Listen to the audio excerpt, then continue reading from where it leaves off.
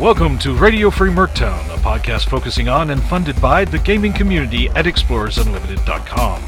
More than just another play-by-post website, Explorers Unlimited is one of the world's largest online communities of Palladium Books fans who are taking part in a single epic storyline in each dimension, within which all player characters can interact. Explorers Unlimited, where the only thing missing from the greatest adventures ever imagined is you. And now here's the host of Radio Free Merctown, Lloyd Ritchie.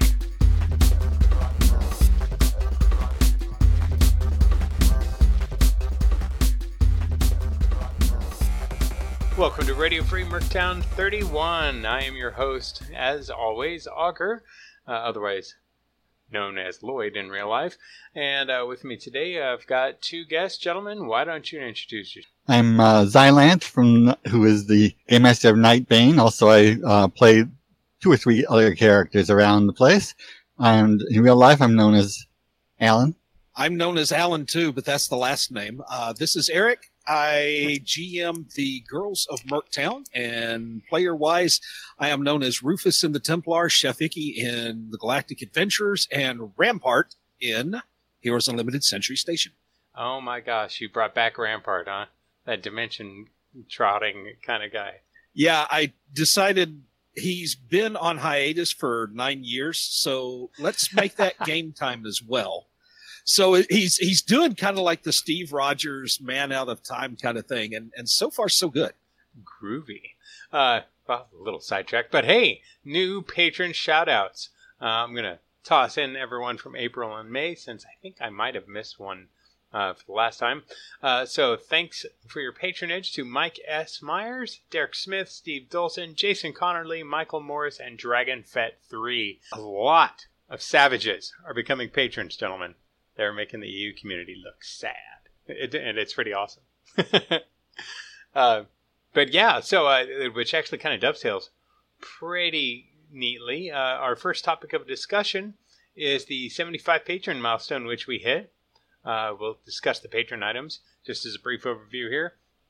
And then we're going to dig into Northern Gun and try to educate the savages about this little nugget of Rift's lore.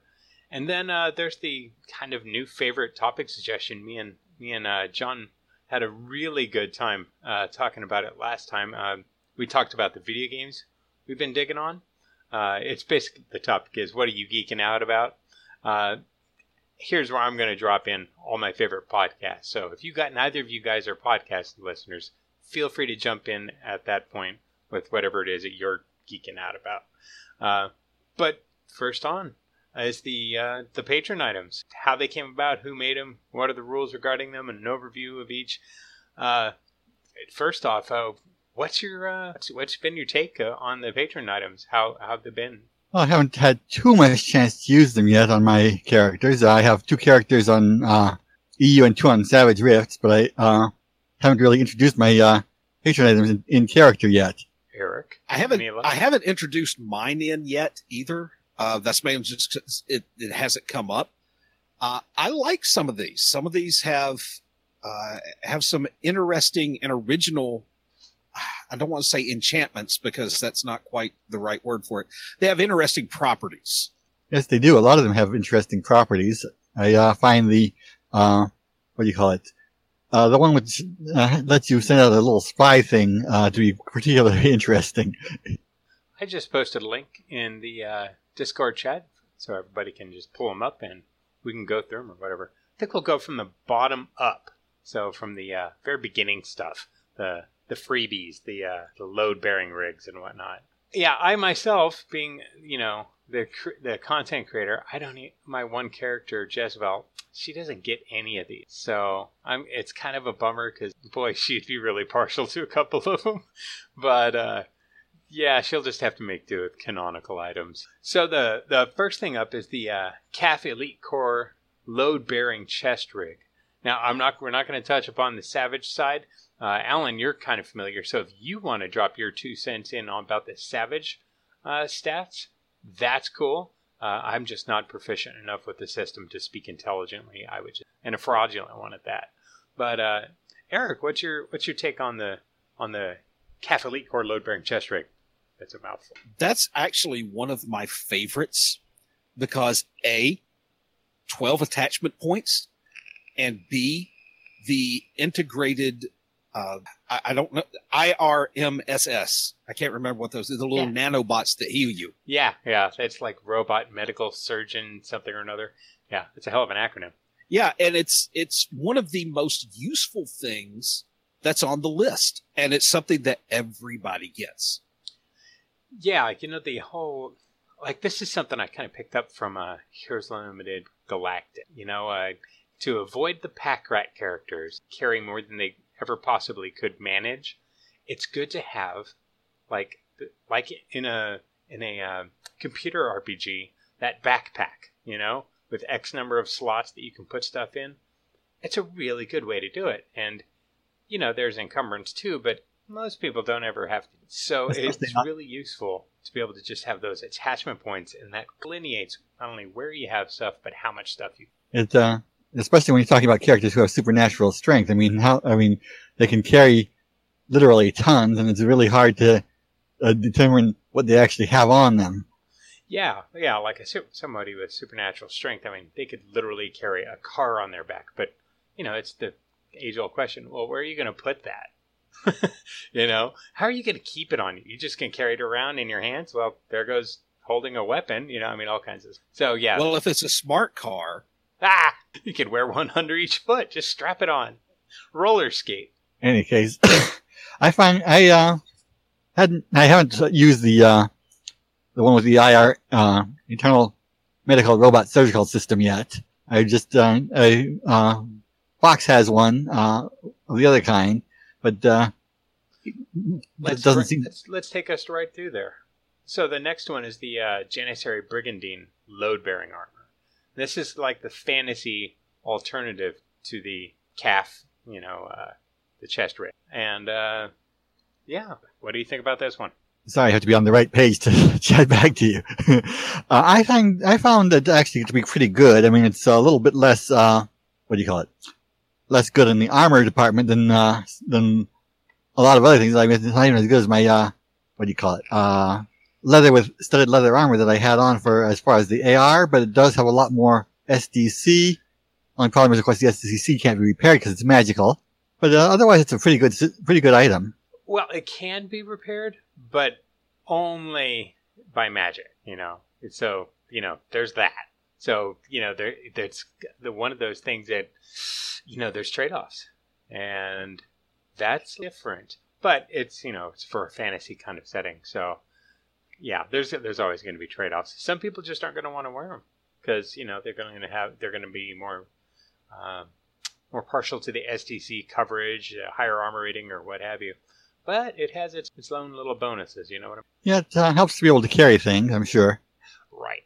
Any input on that one, Eric?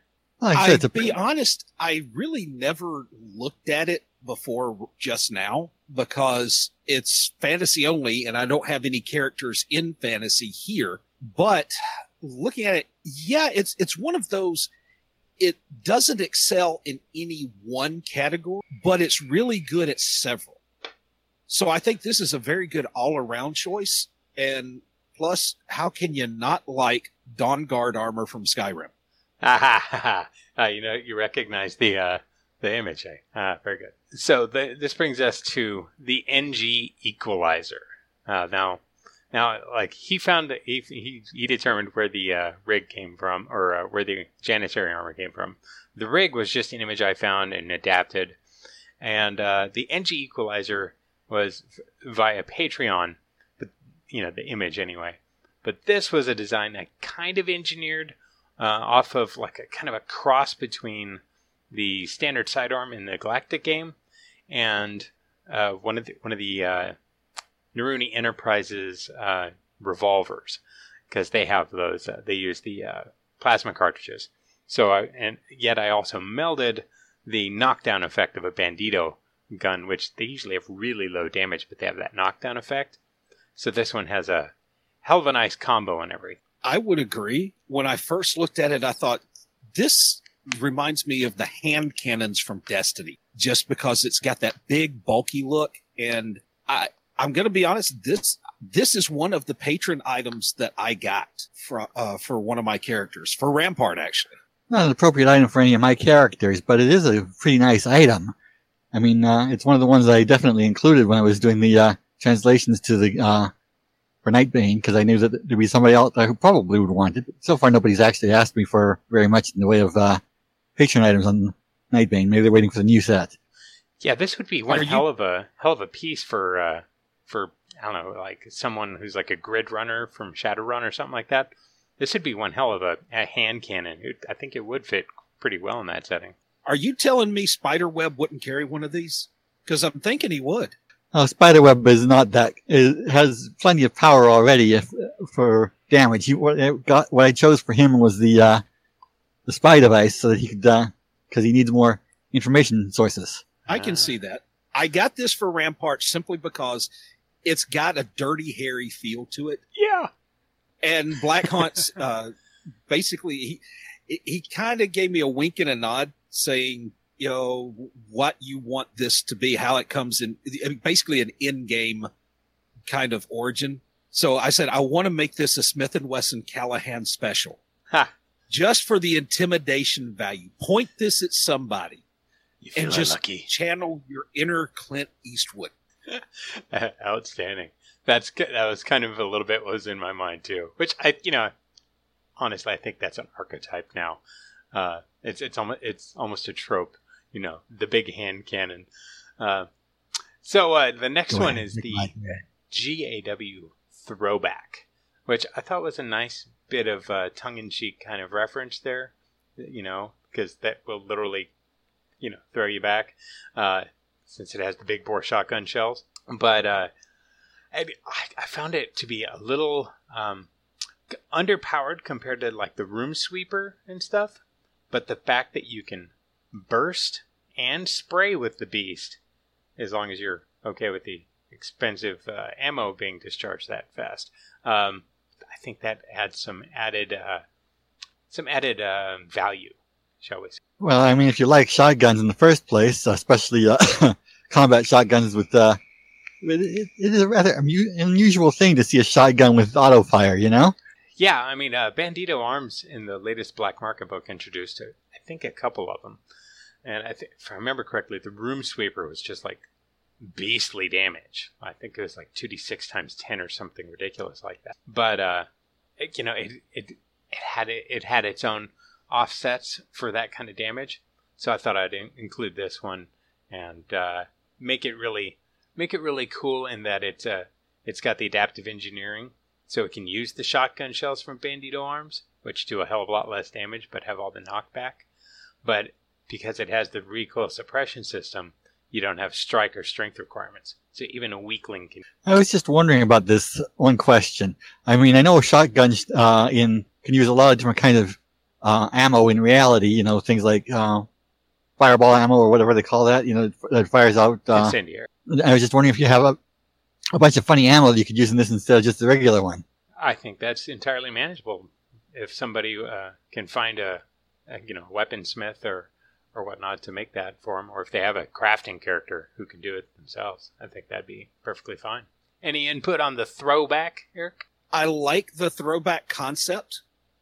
Let's face it, anytime you can have a shotgun shooting bursts, it's a good day. But this is not something that any of my characters would have been interested in, mainly because two of them, well, really all three of them, I prefer one-handed weapons for them. Oh, you don't like the indiscriminate killing? I didn't say that. I said one-handed. Oh, okay. That's right. Oh, so the equalizer. Okay. That makes perfect sense. So the next thing takes us into the fantasy realm again, and that is the Dragonbane. Now, I had to search high and low for a good image, and it was super hard to find a good dagger image that wasn't, I don't know, kind of cheesy looking. But DeviantArt eventually came through, and I got this wicked looking one with like a dragon head handle, and it looks really good. And it's not a rune weapon, it's actually an enchanted weapon. It's just a legendary enchanted knife. So, yeah, and of course, because it's the Dragonbane blade, the Dragon Slayer feature is one of the magic features. What do you think? Well, this is actually one of the few items that one of my characters has requested on their character sheet. She was recently introduced it in play as something that's from her history. It's a very nice item in the fact that it can penetrate armor as if it weren't there pretty much. That is, a really useful feature when you're fighting a lot of highly powered critters sometimes. Eric? In SDC scenarios, I think this could be one of the most powerful or dangerous weapons of all of them. Mainly because it bypasses the AR of the target.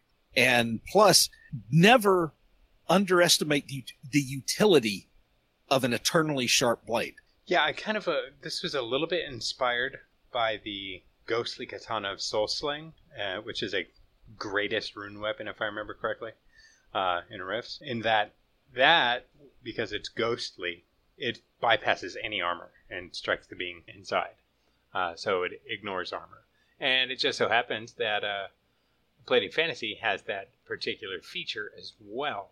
But it's, any of these things, if you get them and they're like legendary enchanted items, they're usually cursed. And that likelihood just goes up the more badass the weapon is. So just the fact that this is a legendary enchanted item and it isn't cursed and it is in itself, kind of makes it unusually awesome. I would agree.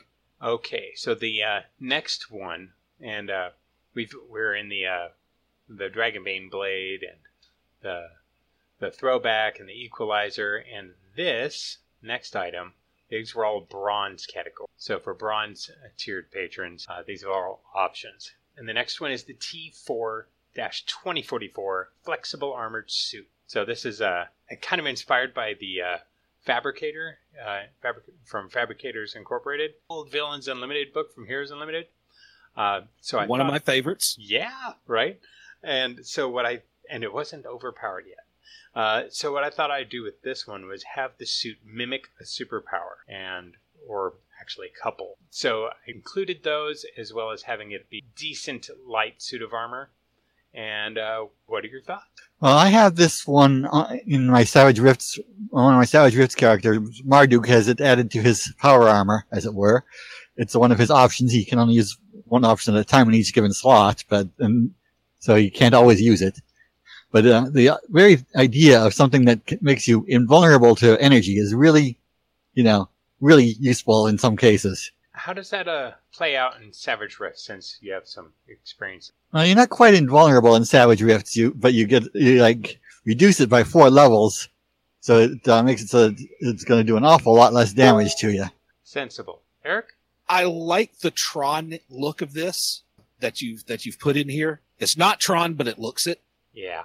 And really, the impervious to energy and electricity, that could be very, very formidable in a Rift setting. When you have, because we've seen mages that have the impervious to energy spell they cast on them, and you can pretty much hit them with lasers all day as long as the spell holds out. Won't phase them. Yep. And since so many weapons in the Rift setting are energy weapons, that could be downright nasty. Yeah, you don't want to try to run up against a guy with a railgun. But, yeah, it's pretty handy because it's a general energy. It's not specific to ion or particle beams or plasma. It's energy. So any of those non-physical impact kind of thing.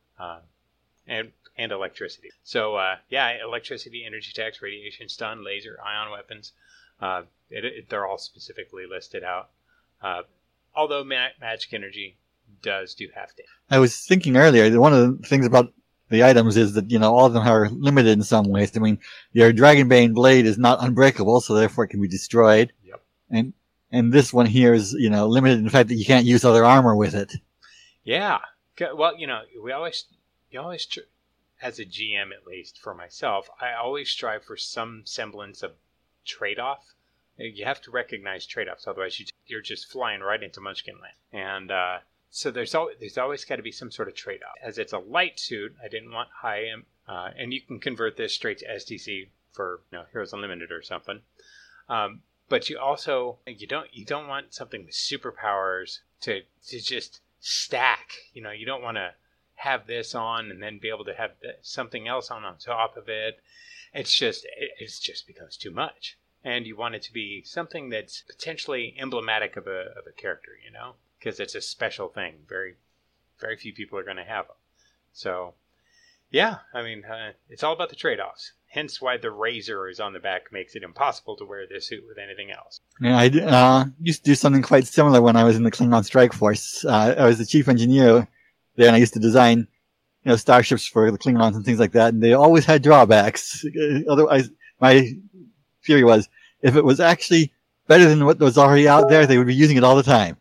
That's exactly it. Okay, so now we're into the silver tier of patron items, and we're starting off with the Talisman of Marduk. So this was also really hard to find an image for, but I found one, and the image on there is Tiamat, if I remember correctly. Or maybe it was Marduk himself. I'm not sure. It's hard to recall these things. But this one was actually designed by our resident Phase World and Eurasia GM and frequent contributor to Radio Free Merctown, John, aka Consumer, and he brought these different features together. What do you think of them, gentlemen? It is a decent item, but I probably would have put it on the bronze level because of the fact it seems to be less powerful than a lot of the other ones. I would actually agree with that, because there were some items on the bronze level that I thought were more powerful than this. That is not to say that it's a bad item, because the godly health, the magical resistance, the voice of kings, and especially the sight of destiny, that could give a GM fits. If you say, well, I'm going to use sight of destiny, and now you're going like, oh crap, I got to plan something out for them to see. And yeah, this is why this is excluded from Heroes Unlimited Galactic. But it's why, being a talisman and not a weapon or a piece of armor, it's something that anybody could have, so long as they're setting permits. And, this is something you wear, but you can wear armor over it, whatever, right? So it's a little more flexible in that regard. But, yeah, it was hard to balance out where to allocate certain things, and the talisman was originally, I start off with basically 3 groups of the items, and that was modest items, they're cool. They're definitely cooler than most things in Rifts, but they're not even remotely power gaming or whatever. So the silver and the bronze went into that kind of category, and then moderately powerful kind of things went into the kind of gold and then the holy crap, I can't believe I'm making this available went into the diamond tier. So yeah, and it was tricky navigating that, and there's good arguments for certain things to be in different categories for sure. Anyway, yes, that by the way would be Tiamat on it, not Marduk. I do know my Babylonian deities that well. Thank you, sir. My first guess was right. Tiamat she was the goddess of the chaos of the sea, and she could assume all kinds of different forms, but her most common form was that of a multiple-headed dragon. Which takes us to our next silver item, which I believe Helen's already referenced, and that's the Nino Hive Brain Implant. It's a cybernetic, and yeah, that was another one that was kind of troublesome. But this one was actually designed by our resident CS High Command Game Master, and for which I was pretty thankful, because it's really kind of creative. What do you guys think about it? I think this is a great item. It's one of my favorite items. I didn't get the item simply because ultimately I was tempted for like a couple of them, but ultimately I was kind of like, no, there are things that suit these characters better. But really, like what Alan said earlier, he wanted it for his Heroes Unlimited character because he needed a spy, and this is perfect for that. Yes, my Heroes Unlimited character, Spiderweb, he has got all kinds of powers, except for the fact that he's got strength, he's got armor, he's got his spider webs, he's got the ability to question people and make them tell the truth. He can see the invisible. Got all kinds of interesting tricks, but he hasn't got much that can be used at a distance and finding out information from what's not right in front of him. And that made this a perfect item for him, something he can use to spy around corners or whatever. Yeah, this is basically like a non-magic, and it's definitely got a an interesting angle. It's not super fast. It's definitely not tough. It's kind of like having a really tiny bird that can go out and report back what it sees. Pretty cool stuff. And a little creepy in that it draws from your spine, its material to be created. A little creepy. Which, of course, means it damages you when you send it out, which is an interesting point on it. I mean... Yeah. So the next silver tier item is the Empress Heavy Ion. Now, this one I made specifically for the Galactic game. And I think this was one of the very first things I created. Because the Aetorians, the ultimate bad guys in that setting, I just thought this was the take their, standard issue ion blasters, which are already badass, and take them up, as the Savages would say, dial it up to Well, I dialed this one up to 12, giving it a crit strike on a natural 17 to 20, regardless of the wielder, and an extra little effect. Well, always nice to have an extra effect that can be useful. I mean, incapacitating any kind of electrically powered item is something that a Star Wars ion blaster does. It seems to be based on that. This is the item that I chose for my other two characters, simply because Rufus is small, so he needs he wants to deal in pistols. I want to give him just pistols. So I got him an NG45 LP already, but it's shorter range, but it does higher damage, and it does the EMP effect. And it has bonuses to initiative and strike and the critical strike. It's kind of like if you got somebody who needs a pistol, this is the pistol to give them. Now, the trade-off on this is 8 shots per each, so it sucks some juice. Whatever I pointed at lasts longer than 8 shots, I got bigger problems. Very true. Yeah, like I said, the thing is, it's also it looks like, the way it looks like it's small. It might be like a holdout weapon type thing. You might be able to hide it easily. Yeah, it's just it's a heavy pistol, but it's got a more compact design than most of the rest. And that's justified by the Aetorians' high level of tech. They are a goodly bit ahead of everybody else in a galaxy, tech-wise. Which takes us to the last silver item, which is the Supai Stealth Armor. I derived this from Japan. And I was like, we need something more regionally flavored to Rift's Earth. And I went, because we got NG stuff, and we got stuff from Galactic and from Century Station inspiration. It's like, we need something regional. Okay, let's go to Japan. They got a bunch of tech stuff. And what did they not have? They didn't have any really good ninja suits that were badass. And so I had a suit that mimics the Heroes Unlimited power cloaking, which is a major superpower, hence why this is a silver item, not bronze. Yes, cloaking is a very impressive power because of the fact you cannot use any kind of artificial means to detect the person wearing it. I mean, even a person who has cybernetic eyes wouldn't be able to see you. Yep. Eric? In tech scenarios or settings, this could be fairly dangerous. And definitely very advantageous if you are the one wearing it. I'm reminded back to some of the X-Men stories in the late 80s, early 90s, where I won't go into full detail, but basically they had been altered in such a way to where basically they had that cloaking power. And so it was pretty much, it was a very strong advantage. We'll just put it that way. Yeah, I can just imagine some character trying to use this and infiltrating Chi-Town. Yes, it's very, very good against the high-tech characters. Somebody who's like a cyber knight wearing this would be pretty impressive. Oh, God, that'd be a nightmare. Don't give anyone ideas. Oh, wait, I'm not jamming riffs anymore. Give ideas away. But yeah, Ronith, and it's medium. Lancelot, are you listening to this? Oh, don't tell anything to Ron. He's plenty powerful as it is. No one needs a 10th level Cyber Knight in Supai Stealth Armor. That's just wrong. But and it's quote unquote medium armor, but it's tough given, all things considered. And now we're entering into the more powerful section. We're in the gold tier. So the first one up here is the Gravity Wave Maul. Now I had to give people something that would be very flavored from Phase World, and this came out of there. So out of the Three Galaxies, Fleets of the Three Galaxies sourcebook, they mentioned the Dominators. I was pretty impressed by the sourcebook. So I thought I'd get something kind of inspired from them. And so, I don't know. What do you think, John? Also, the image is amazing.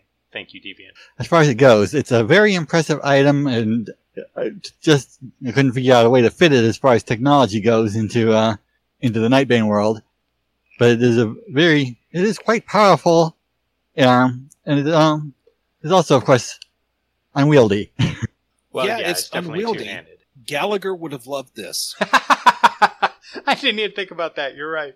No, I love the fact that you made it a Dominator weapon, because I don't think they're listed in the books as being so technologically advanced and just so overly powerful, but you don't see Dominator tech available in the Three Galaxies. No, and that was one of the you things don't see that much drew of it. me. Yeah, and I thought this was a really nice touch. Yeah, and that was one of the things that drew me, because I was like, okay, well, they have really cool ships, and thanks for all the, the source material. And then I went digging into the actual Three Galaxies source book and all that, and there was just nothing. They had no kind of personal melee weapon like that at all. So I was like, well, gotta make one. So this one is actually kind of my personal favorite. The image I've had for a long time, and I believe it came off of DeviantArt, but I never really had a good use for it, and that's the KLS Triarius. So it's got the Roman name for the veterans stand behind at the very back of the maniple and push all the other ones forward. When I say heavy armor, it's really heavy. Plus, it has a kind of an adaptation from Robotech in that it has an arm shield, which provides partial cover to the wearer from whatever direction the arm shield is facing, as well as other features. And it is full environmental body armor. What do you think? Well, as far as it goes, for heavy armor Robotech inspired, it's only missing one thing, and that is the fact it doesn't have an energy field on the shield to make it so that it won't be hurt when you attack it, when you target the shield. You're talking about the pinpoint barrier defense field. Some of the Robotech items, some of the Robotech Robotech armors that have shields actually have an energy field on the shield to make it so the shield, if you target the shield, it won't be damaged.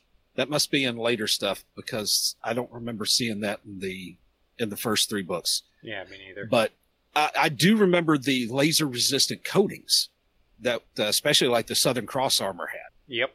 Anyway, it's a pretty good set of armor if you don't mind something that's going to be out of place a lot of places and rather on the bulky side. Yeah, definitely on the bulky side with minus 15% to physical skills. But given its protection, that's actually fairly moderate. If walking tank sounds like a job description that's right up your alley, and it better be a wide alley, not a narrow one, then this is the suit for you. Yeah, it's definitely a beast. But yeah, the thing I wanted to make sure was that things matched up as well to the could, and with the light suit with the razor, that wasn't all that difficult because it looked so Tron-like. It had that Tron aesthetic. With this, and the fact that it came from KLS on the is it can or something like? Anyway, I was like, well, the helmet has all these things, so multi-optics suite in the helmet. Gotta have that. Got the shield, okay, and voice control, yeah, because good God, look at how bulky it is. And then I incorporated that whole the kinetic energy dampening thing from Naruni. So, and helpful, and it gives it a little longer. One thing that bothers me, and I may have to look this up after the recording, but the CAN Republic and the KLS, I thought when the last time I looked at Mutants in Orbit, those were two different organizations, and they weren't that happy with each other. Yeah, I think you're right. I could very easily be wrong, though. No, I think you're right. I just don't remember which was which. So I'm like... Well, maybe it's just because of the Archons passing through, they were temporarily working together to defeat the aliens. No, we'll have no cooperation. All right, the next one is the Shockwave Techno-Wizard Grenade Launch, another gold item. And if I remember correctly, I think John made this one. Could have been. Well, as far as it goes, it's a pretty impressive item as long as you got plenty of ISP or PPE to throw into it. I mean, you can create your own grenades out of thin air, and then you can add special effects to them. It's a pretty useful trick. The thing I like best, because I'm not one into techno, is the aesthetic of the image I found. So steampunk, so beautiful, so nicely illustrated. I had to use. This is probably one of my favorite illustrations that you've used for all of the Patron items. Yeah, it's beautiful. And I found another steampunky kind of thing for the Patron expansion pack. If we hit that 80 Patron to see him. Speaking of such things, I assume nobody who's already taken an item gets anything new when you hit the 80 Patron mark. They just keep whatever they have, and they can't trade it in, right? That's correct. And it's lit. Any last comments on the Shockwave TW? No, I think it's a great weapon, and I love the illustration. All right, that takes us to the Universal Energy to Matter, another gold tier item. This one, well, I did have one thing I wanted to comment on. I was looking at the grenade analogy to check. There's one thing missing from it. So you should have a grenade. You should have a way to do like a covered adhesion grenade or something like that on it too. Nope. So our Universal Energy to Matter. This is our last gold item, if I remember correctly. Yeah. So this is one I do remember quite specifically. CSI Command made. And this was one, if I remember correctly, we bounced back and forth about. I initially had a different idea. He came up with this, and I was like, dude, my idea sucks. Go with yours. Make it.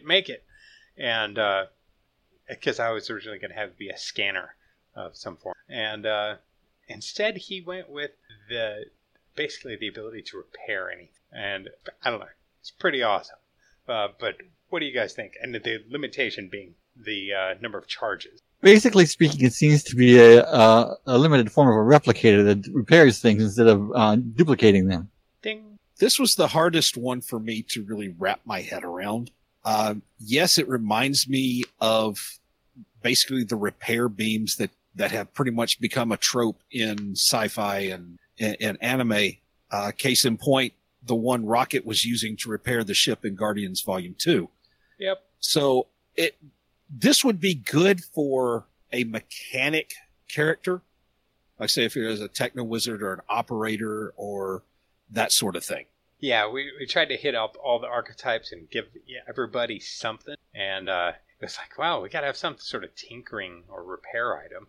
So, and I think I originally had either this or some sort of vehicular diagnostic computer or something like that. But yeah. And then I came up with the scanner idea, and then I was like, and then Pat came up with this idea, and I was like, dude, that's so much better. Let's do that.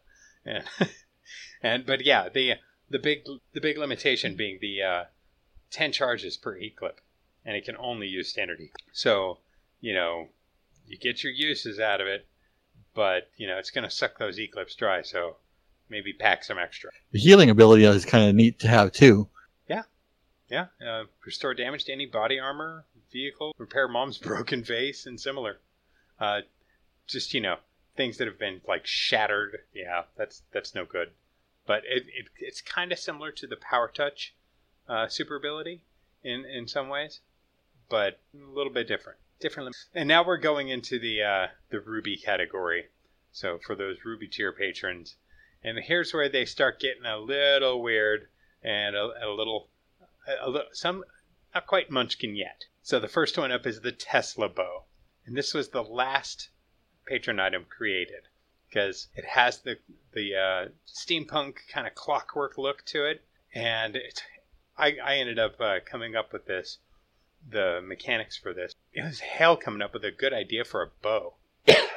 How'd I do, gentlemen? Very good. I have Fox finding one. Actually, in the near future, in Palladium Fantasy, I like it too. Go ahead. The only thing he's missing really is a good ranged attack. I mean, he's got a very good melee weapon these days, and he's got the armor, and he's got, of course, his abilities. He's a useful character now. I think it's a great opportunity for characters, particularly the ones in the technological advanced settings, kind of like Rifts and Heroes Unlimited, that if the character is not technologically savvy or is anti-tech, kind of like the ancient master of physical training in Heroes Unlimited, or your wilderness scouts or mages or what have you in Rifts, that now they have a viable ranged energy attack. And the only thing that is missing from this, just in my mind, is a Zeus or Cyclops tie-in, because both of those were known for hurling lightning bolts. As a matter of fact, the Cyclops in the conversion book talk about their lightning arrows and their lightning javelins. Yeah, I could have gone with there, but I had to give a nod to our boy Nikolai Tesla, and it's the only way I could think of to quasi-technologically justify, unlimited lightning arrows, right? It's like, so it draws it from the atmosphere, although it doesn't. I read It's about a static electricity bow. Is that what you're saying? Maybe. It actually, I have written in the actual item, it is theorized that the weapon somehow draws power from the dimensional fabric of reality itself, and so never requires charging. What mad genius could develop such a radical technology will likely be unknown to. as far as it goes. See, I that's have where I would bring in the Cyclops eye. Cyclopean, Only one eye, of course. like a Cyclopean. That's an edge. But the thing is, your bow here. Well, in the Palladian Fantasy, they're using it as a magic item left over from the Elf Dwarf War.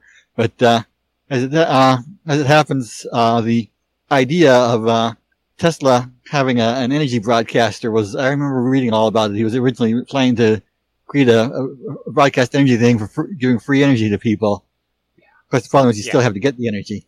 Yeah, that's what inspired it. And our next one is the DS2 TW Exploratory Armor. This, I remember quite clearly, was Pat's doing. I had nothing to do with this. I didn't even get the image. I just had the category, and he was like, I got this. So anyone who got this and likes it, this is all on Pat. Give him all your, because this device is of his devising entirely. It is a good item if you happen to have plenty of PPE to spend.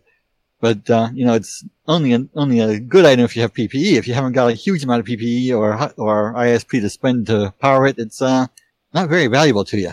I mean, that's a given. It's a TW. So, but assuming a mage or a psychic has their hands on it, because it would be useless to anyone else. Well, what do you think, Eric? Well, if it were in China, I could see a Qigong Seng Ring with one of these things, and with his virtually unlimited amount of ISP that he has, because he regenerates like 15 ISP every melee round, you could do a lot with it. I think that this right here, if you have a mage, this makes the mage a more capable character in non-magical scenarios. I would agree with that evaluation. I mean, you have the magic force field. What are some of the downsides about mages? That they're weak. So here's the force field. They're not very powerful. Well, here's the superhuman strength. The flight system kicks in. The swimming system kicks in. This is almost like an all-terrain suit that you wear, an all-terrain vehicle that you wear, rather. Yeah, I think that was his idea behind it. I think he named it appropriately. And I may regret having Rufus gotten what he got when he could have gotten this. Aha. But I think part of the reason is I was planning on, if he ever transitions over to a techno wizard, of doing something similar. Yeah. So the next Ruby item is the KLS RG-15X Man-Pack Electromagnetic Railgun. Now this one is definitely my beastie. So you can blame me for this if, as a GM, one of your NPCs gets taken out. The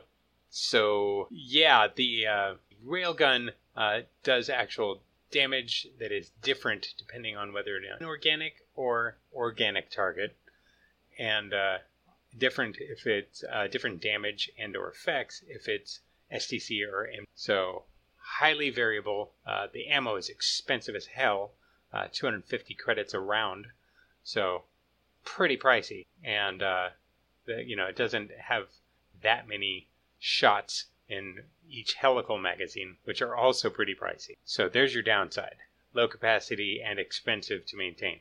But 5,000 foot range and variable damage, a penetration value of 10, so it'll even go through a foot of heavy plates. Oh, and it takes 2 attacks per melee to get off a single shot. As far as it goes, it's a pretty impressive weapon. Presumably the reason it does different damages is because it just blows through things that aren't MDC. Exactly. The fact that it prevents things from regenerating is a darn useful thing when you're fighting against things like vampires or demons or whatever that do regenerate normally. That said, basically speaking, it's only useful in a very limited setting because you won't even be able to get ammo for it in a lot of places. Eric? I think this is a very good job, not just on the stats, but also on the fluff background, because making this a KLS product, KLS being the company that developed the Glitter Boy. Yep. This is basically a rifle boom gun. Kinda. Yeah. It just doesn't do the large volume of fire. Quite the opposite. Well, it can't, because that's why you need the support structure of the Glitter Boy. This is probably about as big a boom gun as you could have and still reasonably expect a normal person to be able to carry. Yep. Call it a man-portable boom gun if you want to look at it that way. Kinda. Essentially. So one of the things I felt it was necessary to do for the versus inorganic targets was its special effect. You get a roll on the optional robot combat damage take. So that makes the GM do a little extra work. Sorry, GM. But there's some interesting stuff there, and it's kind of underutilized. So I thought I'd bring that in. And versus organic targets, it either doesn't, like Alan's already described for MDC critters, or it's an automatic bleeding injury versus a STC organic target. So if you shoot someone, the round literally goes right through them, and they're bleeding immediately. I think what really, what I shouldn't say soured me off of this, mainly made me not choose this, is because it takes 2 actions to fire it. Yep. And that's the base. If my characters are in combat, I don't want to spend 2 actions to shoot something. Yeah, and that's the base. I mean, if you're aiming or doing a called shot, add more actions. It could be costly. But on the flip side, boy, if you get a aimed called shot at the head of something, good night, Sally. This is a sniper boom gun. Kinda. Let's just call it what it is. It's a sniper boom gun.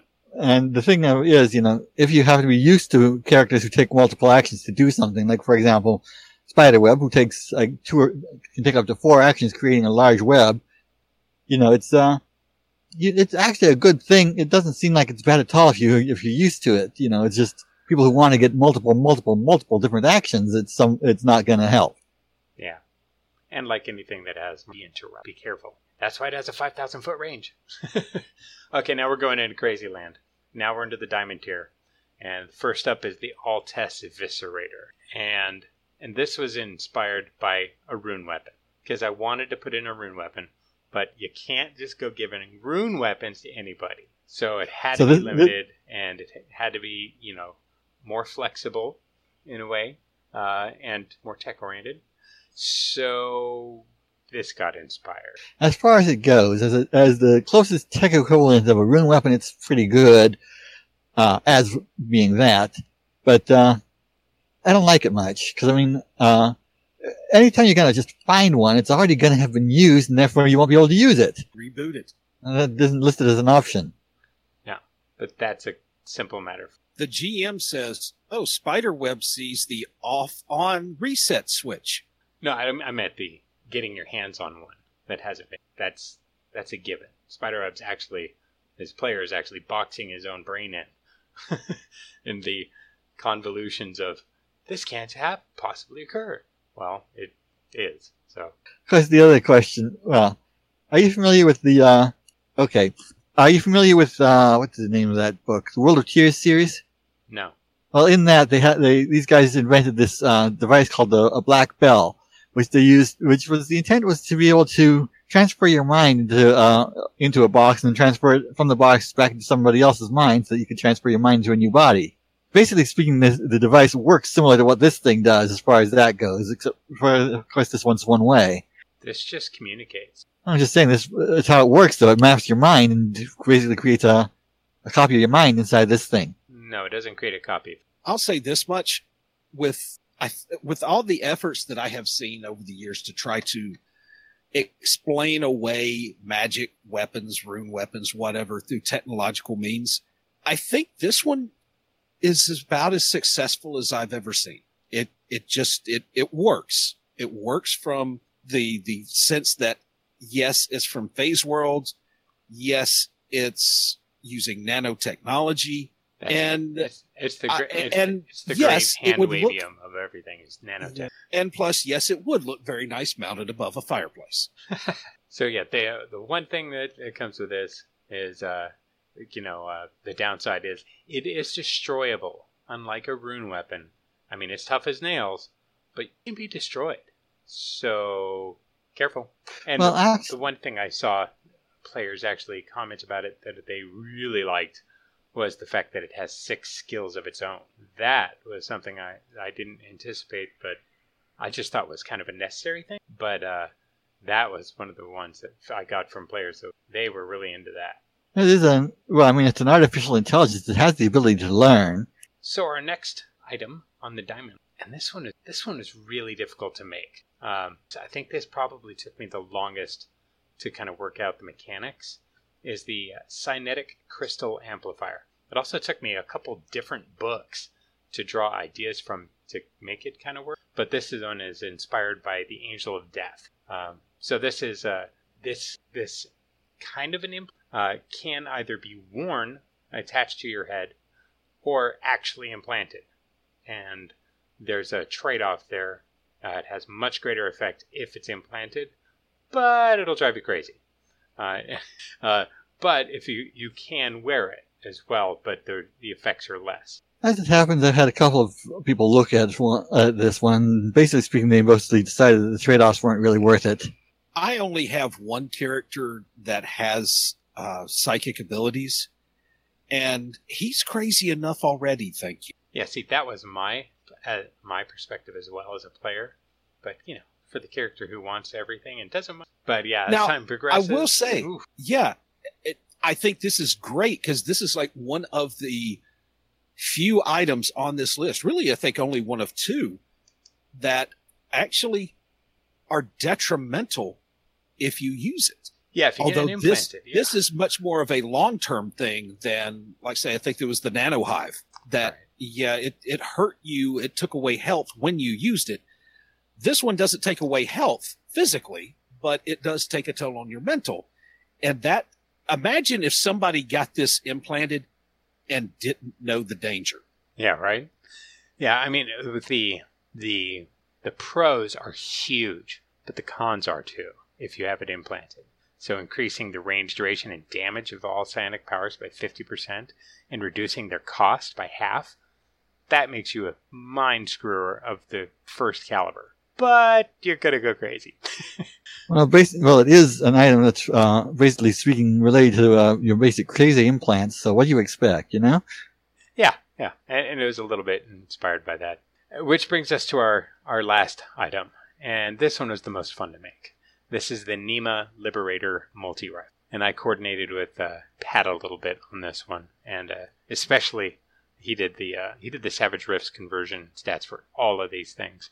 So, huge hat tip to Pat on his work there.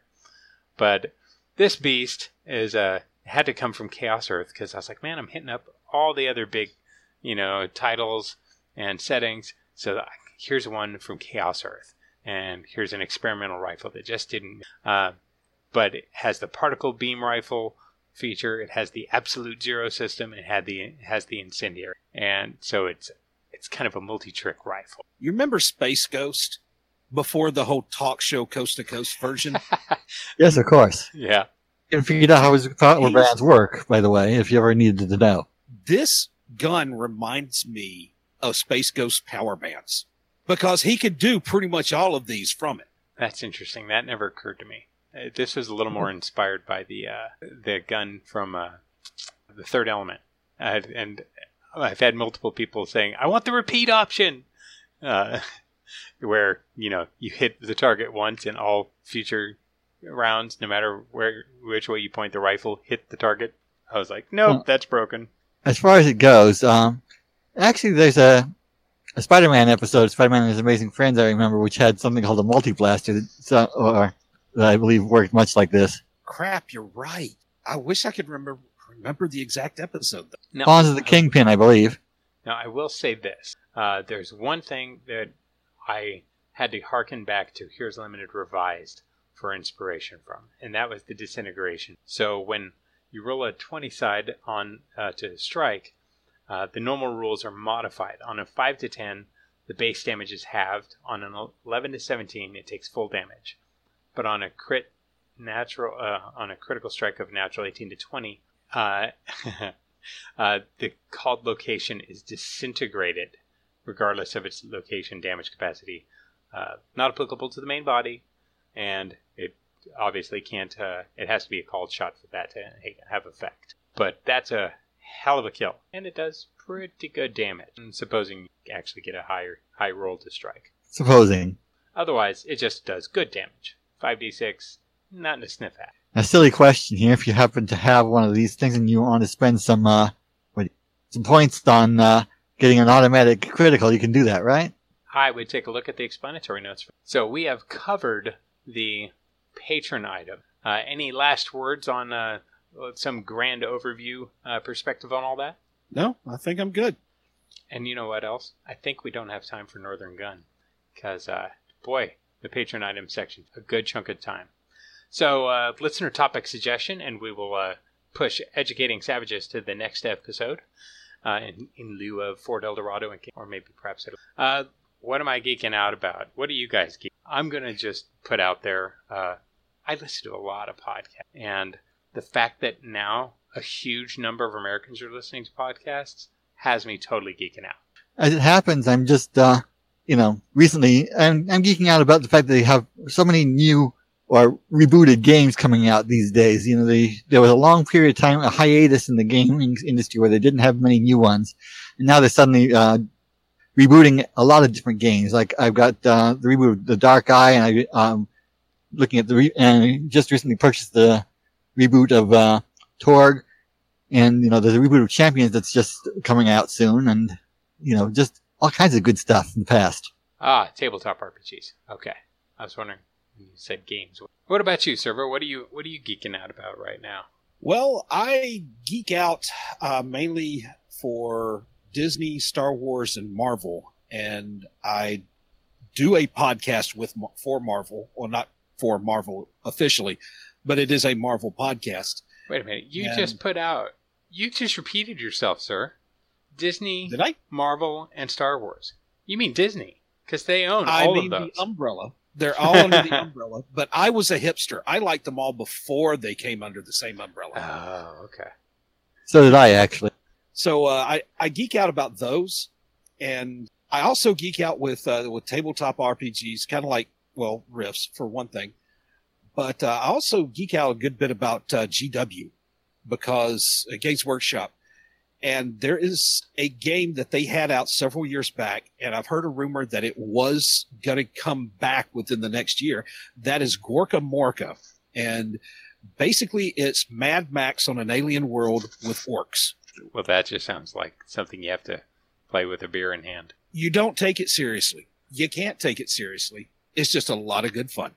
Yeah, that sounds kind of fun. Reminds me of a game called Orc World that I have somewhere.